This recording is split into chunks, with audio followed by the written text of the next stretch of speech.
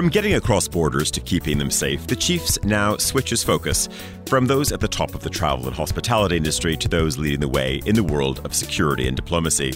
Joining me at Monocle's HQ here in Zurich for today's edition of the Chiefs is Ambassador Päivi Pulli. Head of Security Policy at the Federal Department of Defence, Civil Protection and Sport in Switzerland since 2018, the native Finn has a wide remit. From more immediate crisis management strategies to the longer-term management of Swiss security policy and its forces, Ambassador Pulli is a crucial decision-maker on many of the nation's most pressing issues. With the fighter jet referendum dominating news headlines last autumn, we start today's conversation there, moving on to discuss everything from the challenge of conscripting women to how to respond to increasingly sophisticated cyber warfare. Plus, we find out how Switzerland's renowned neutrality operates in reality. I'm Tyler Brûlé, and this is The Chiefs on Monocle 24.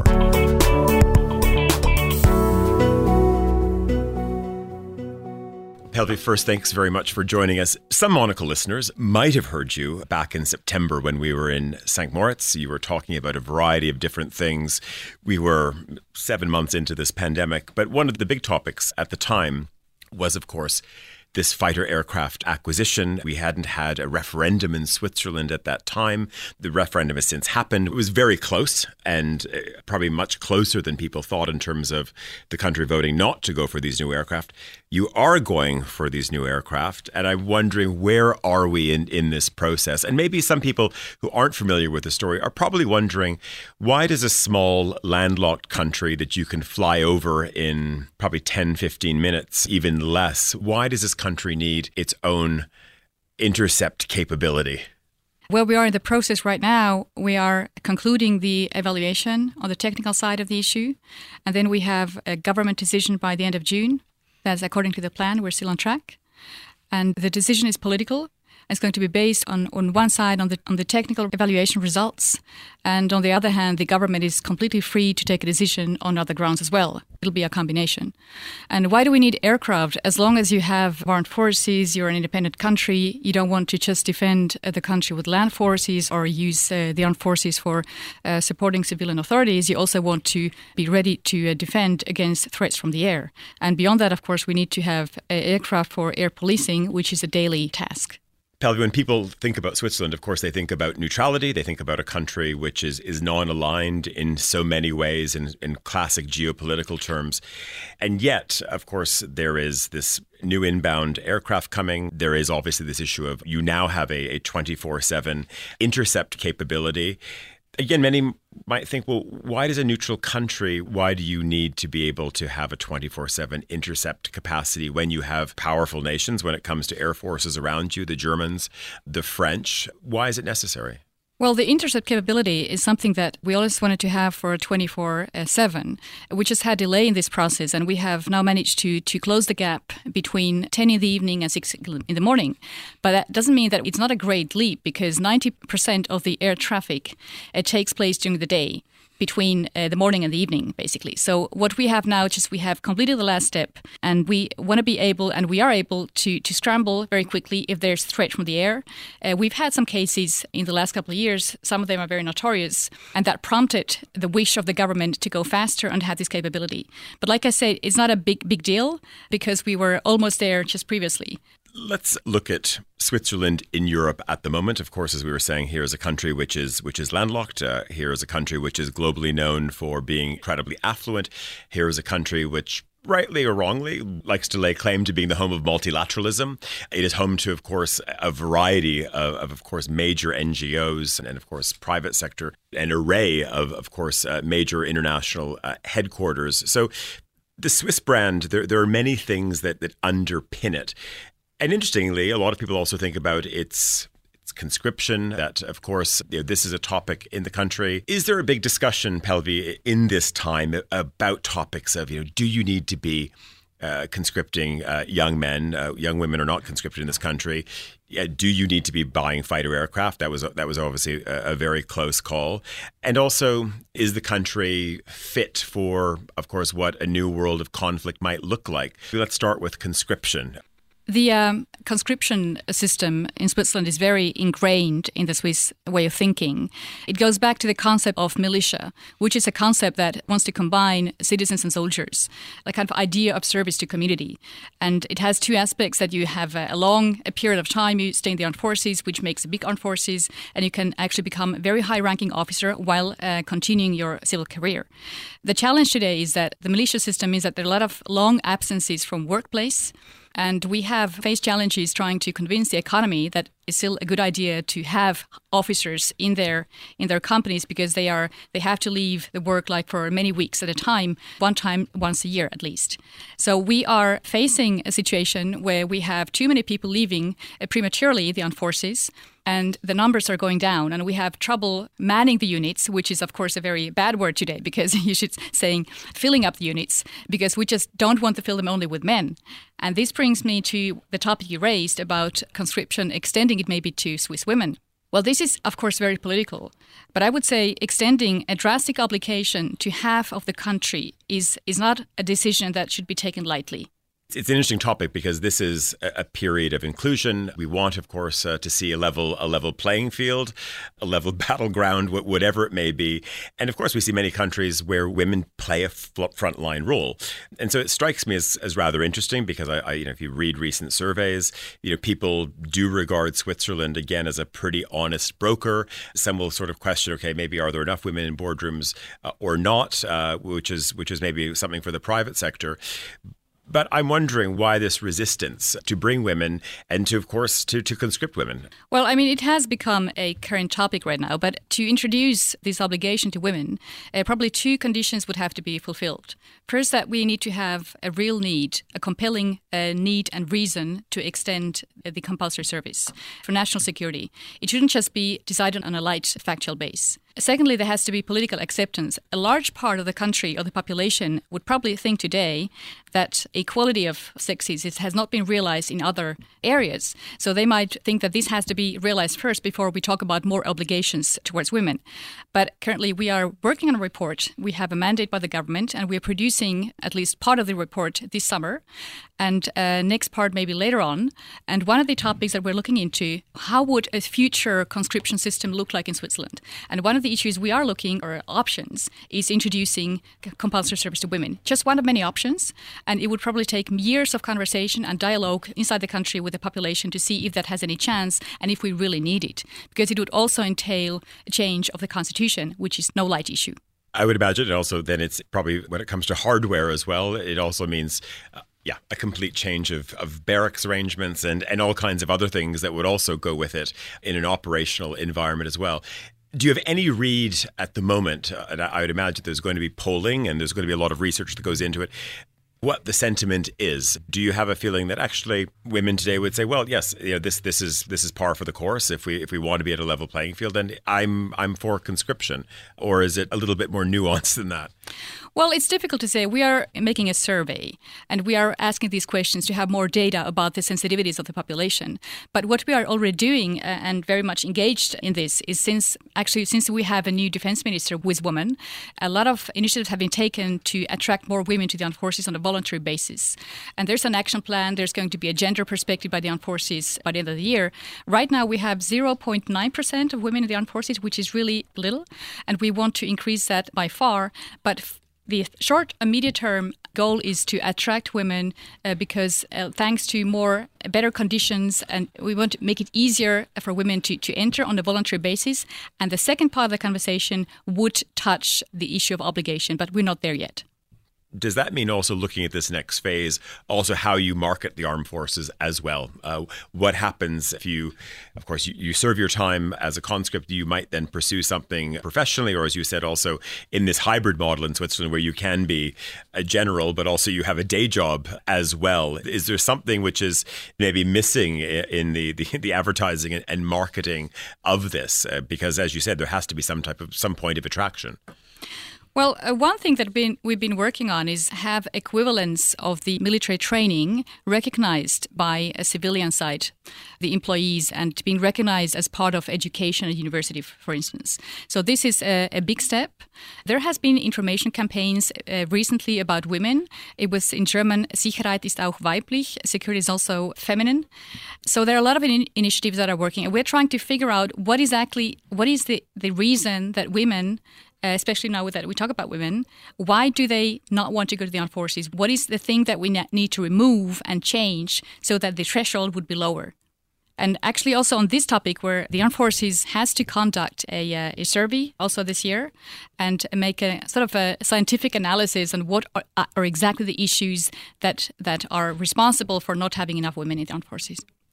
If we rewind over the last year, Pelvi, if we look at the last 12 months, if I have it correct, was this the biggest period of mobilization since the Second World War, that we, of course, saw deployments of vehicles and manpower, in this case, to build field hospitals, to work on logistics? Or is it not as unprecedented as we might have read?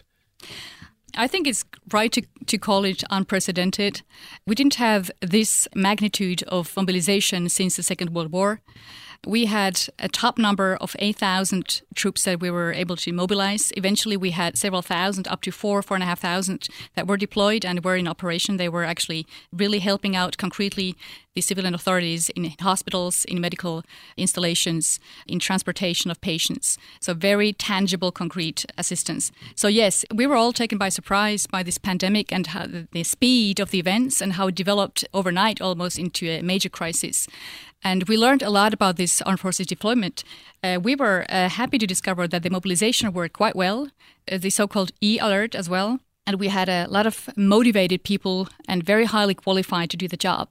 The downside is that we also learned in the first wave that we have to set the conditions for the deployment of the armed forces quite high, because we cannot have armed forces replace competent and available civilian competence and powers that can be deployed as well, because the armed forces has to remain a strategic reserve of the government and not kind of replace civilian know-how that is available and can be paid for and can be engaged. So we learned from this, from the first wave and second wave. We used more restraint and wanted to have the armed forces only the places where actually it was really, really needed.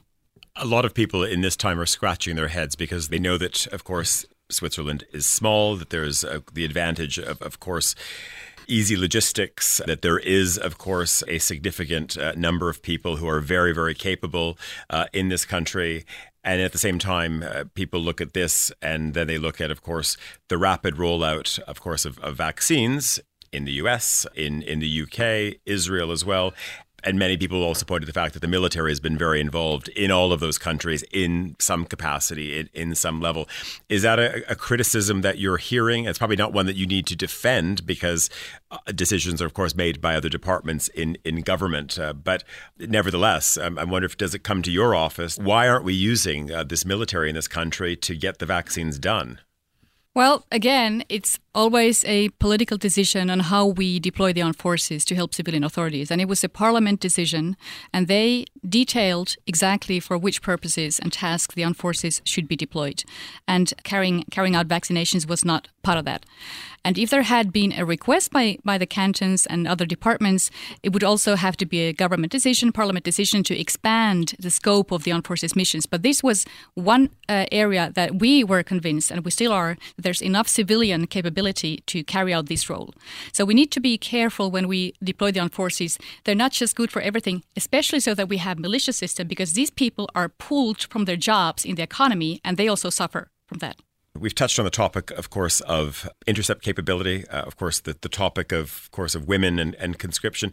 What are the other big themes? And of course, one of them, I guess, as well, is in line, of course, with this intercept capability. There is a procurement program. There's a competition on right now, which, of course, was around this referendum. You have four fighter aircraft on the table that you'll have to choose by really the end of the second half of this year. Maybe that's one thing. We can spend a bit of time on that. But what are the other, would you say, the other hot topics? Well, right now, since we were talking about pandemic, that is related to that, is we are reviewing the whole procedures of crisis management at the government level. It probably didn't work quite as badly as it was perceived by some. We have this system that has very strong departments, ministries, and quite weak central power in the government. So we work very much in the chain of command, if you like, and we have ad hoc systems which don't always reply to the standards of professional crisis managers, but has the advantage that people know what they're talking about. They are actually real-time professionals. They have the means and the power to take decisions and go very quickly to the government, which is not the case for professional crisis managers that actually not between the crises don't really have a proper job to do. One topic that was very topical just recently was military peacekeeping. This is the minister's wish to increase Swiss contribution. And we came up with a report and conclusion that Switzerland should focus more on high-quality assets. And we're talking about air transportation, maybe drones, tactical transportation in the operation area of peace support. This is one possibility, and send more specialists. And we are working with the armed forces to achieve that goal. So just to be clear, that means that you might contribute. I mean, Switzerland does not have a heavy lift aircraft capacity. I know that that's something which is being looked at. So it's things like this. It's high-level material that you would be offering rather than, okay, a bit of a cliche term, but rather than boots on the ground per se. Exactly. I mean, we have nothing against the boots on the ground, but it looks that the international demand increasingly for countries like Switzerland is high-value assets. And we're not talking about transportation aircraft because there's enough capabilities in Europe for this. You can lease these, you can get organized in a pool. But what the international, especially UN, are lacking are heavy transport helicopters. So this is something that we might want to look in terms of acquisitions in the coming years. But nothing has been decided. It's just one plan. I would fit nicely with this plan to increase our contributions in a qualitative way in peace support. When we monitor the news headlines, even if we look at breaking stories over the past few months, we've seen the collapse of part of Google's network in certain parts of Europe. Of course, we've seen it. We see constant attacks on private sector actors, on state actors in the realm of cybersecurity. I'm curious. Right now, you sit in the middle of this competition to buy four fighter aircraft, and the whole country, of course, gets involved in that. But I'm wondering what happens in cybersecurity, because there you don't have these big targets. If you go out and decide that you need another server farm. Maybe it's not as sexy as a fighter aircraft. Maybe it's not as symbolic.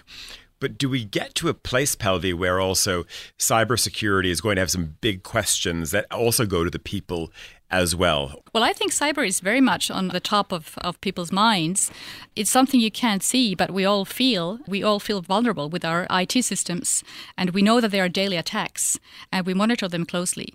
Cyber has become an omnipresent topic in the last couple of years. And not just for capabilities. It's not something, like you say, it's not systems we procure. It's more like a people and expertise and know-how we need to have everywhere. So it's kind of not a visible thing, but it's very much there. And we are looking at cyber as a horizontal issue, but we're also planning to set up a cyber command in the armed forces. This is also a plan that is for the next couple of years. And we definitely have the legal means and the effective means to engage, to defend Switzerland from attacks in an active and passive manner. So we have these regimes in place that we would be able to do that.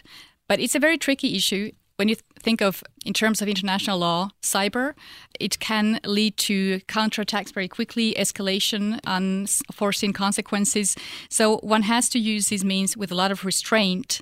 It's a very tricky weapon you have, because you cannot attribute exactly who was behind an attack, and if you retaliate, the consequences might just very quickly spin out of control. And on that, and let's pick up on the topic of neutrality. And of course, this is very curious. It's very new territory when you think about cybersecurity, but also cyber attacks. Is it a constitutional topic, Päivi, then for a counterattack to happen? Because you think about, a country, of course, is not saying that Switzerland is necessarily peace-loving, but it is neutral. But is a country, and constitutionally, is Switzerland allowed to launch a counteroffensive or even a preemptive attack in this sense? Because again, if it involved helicopters over the borders, that would be very different. But again, we're in this kind of grey, unseen, untouchable world in a way? It's very hard today. I mean, there's no exact definition that is waterproof. What constitutes a armed attack in terms of cyber that would legitimately trigger self-defense from the point of view of international law? So these questions they cannot be defined exactly, because you can't see exactly what's going on. You can't see who is behind it and what are the consequences of counterattack. We are working on these issues with our partners internationally to set up standards for use of these means. Switzerland is certainly not the country to go quickly for preemptive attacks, like you phrased that. But there are a lot of grey areas. That's why we need to look at this carefully. The whole neutrality issue is that, of course, we want to steer away from armed conflicts. This is what neutrality is all about.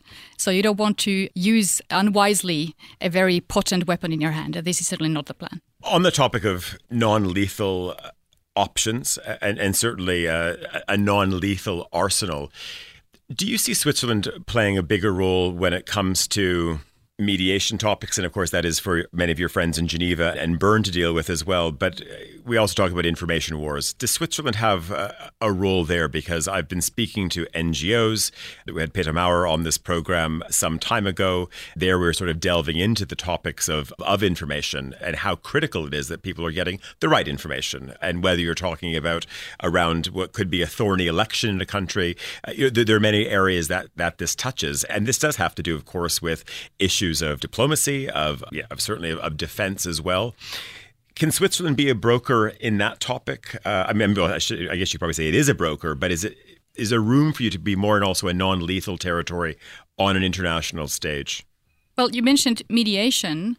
Of course, a neutral status can, in best case, strengthen Switzerland's position to be helpful in a conflict situation, to diffuse tensions and be a mediator. If the other part of your question refers to information, disinformation, propaganda issue that has become very tangible in the last couple of years, let's say. We are very much looking into this, and it's going to be part of the white book on Swiss security policy that is going to be produced very soon. It's going to be consulted in a broad manner in the Swiss population. We have looked into this topic because it has also become very concrete for Switzerland. This is one of the main differences, I would say, in the report that we're producing now and 4 years ago. Disinformation and propaganda has become a real problem also for countries like Switzerland. If you look out over the horizon, we've had a year of cooperation. We've seen many countries, of course, stretching across their borders to bring in patients suffering from severe COVID cases. We've certainly seen a lot of sharing of information. We're now at a period where, of course, even countries that have oversupply of vaccines are, of course, offering these to other nations.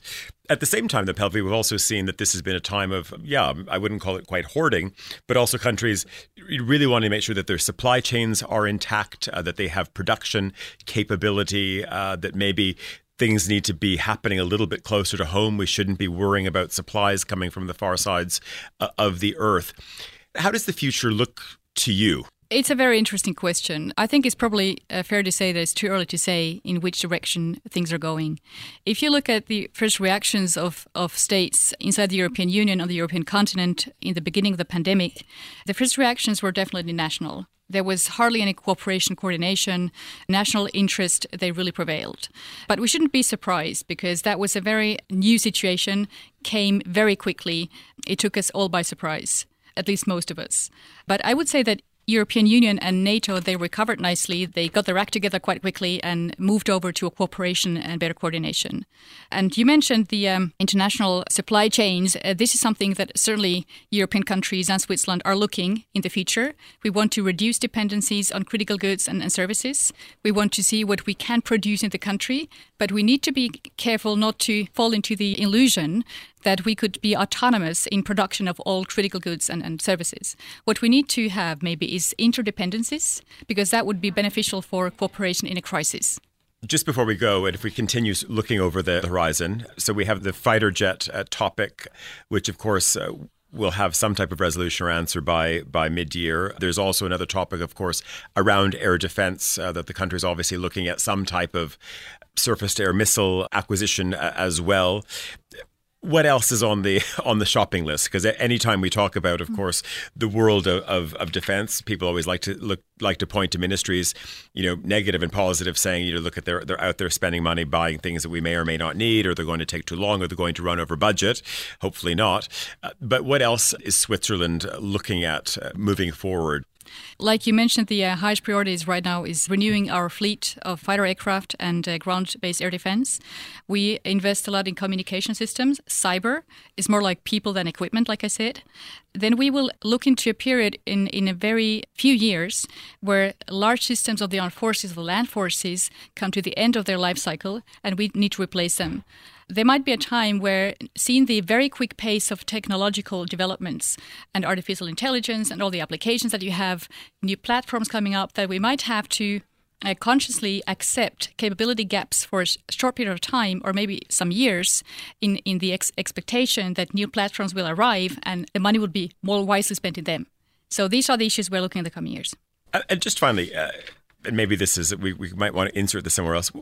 When people think of Switzerland, and of course its geographic position, its political neutrality, all of the things that this country is known for, let's say things really go wrong, Pelvi, and tanks roll across the border in the Baltics, things start to move through Poland, and things really start to unravel.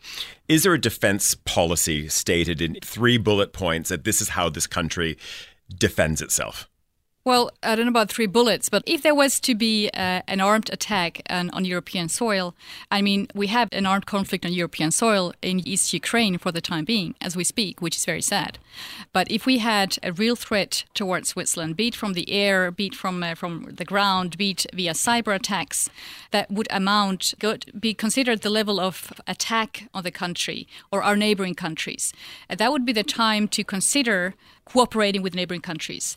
This is the thing about neutrality. If you're attacked or you fear imminent attack, then you are completely, from the point of view of international law, allowed to cooperate militarily with the neighbors. And this is why we have what we call interoperability. We train with our neighbors. It's simply common sense. In peace support, in procurement, in info exchange, we have a lot of points in common. And this interoperability would enable us to also cooperate them militarily in the case of defending the country if it has to happen. If it came to a point where the country was really under, not just cyber threat, but under real threat, is the Swiss policy one of defend the cities in a more guerrilla style? Is it everyone, there's the famous sort of myth that everyone retreats under a big mountain near Lucerne. What actually happens? I mean, you drive around the country, you still see tank traps. Now, those tank traps are probably still not so useful. So I'm wondering if there is a sort of a stated policy that, okay, yeah, you let them come in, but then you try to intercept them at the valley passes, or? No, I think we have passed that concept of the Réduit National of the Second World War.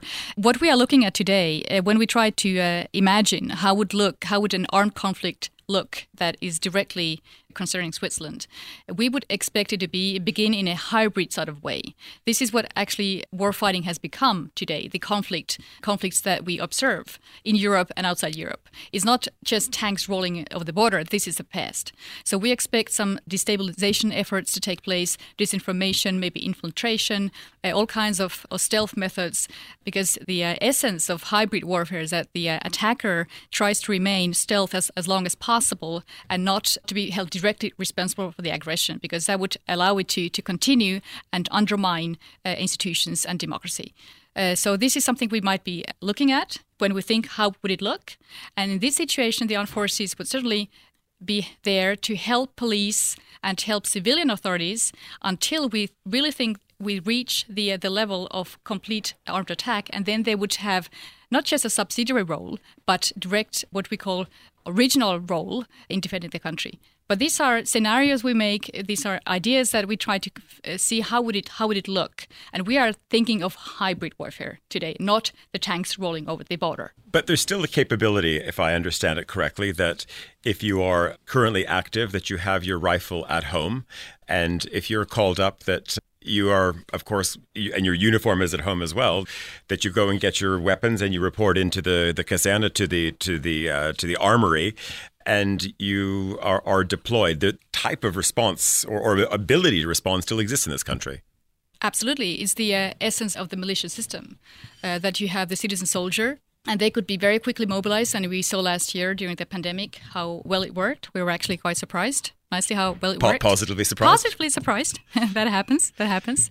So, of course, we would rely on this system and also on the units that are standing units and full professional forces. So we have a combination. So I am confident that will work. My thanks to Ambassador Pelvi Pulli for joining us for this week's edition of The Chiefs. Next week, we stay in the world of security, but head a little further north to meet Finland's General Esa Pulkkinen. This episode of The Chiefs was produced and researched by Paige Reynolds and edited by Steph Chungu with the assistance of Desiree Bentley. I'm Tyler Brûlé in Zurich. Thank you very much for listening.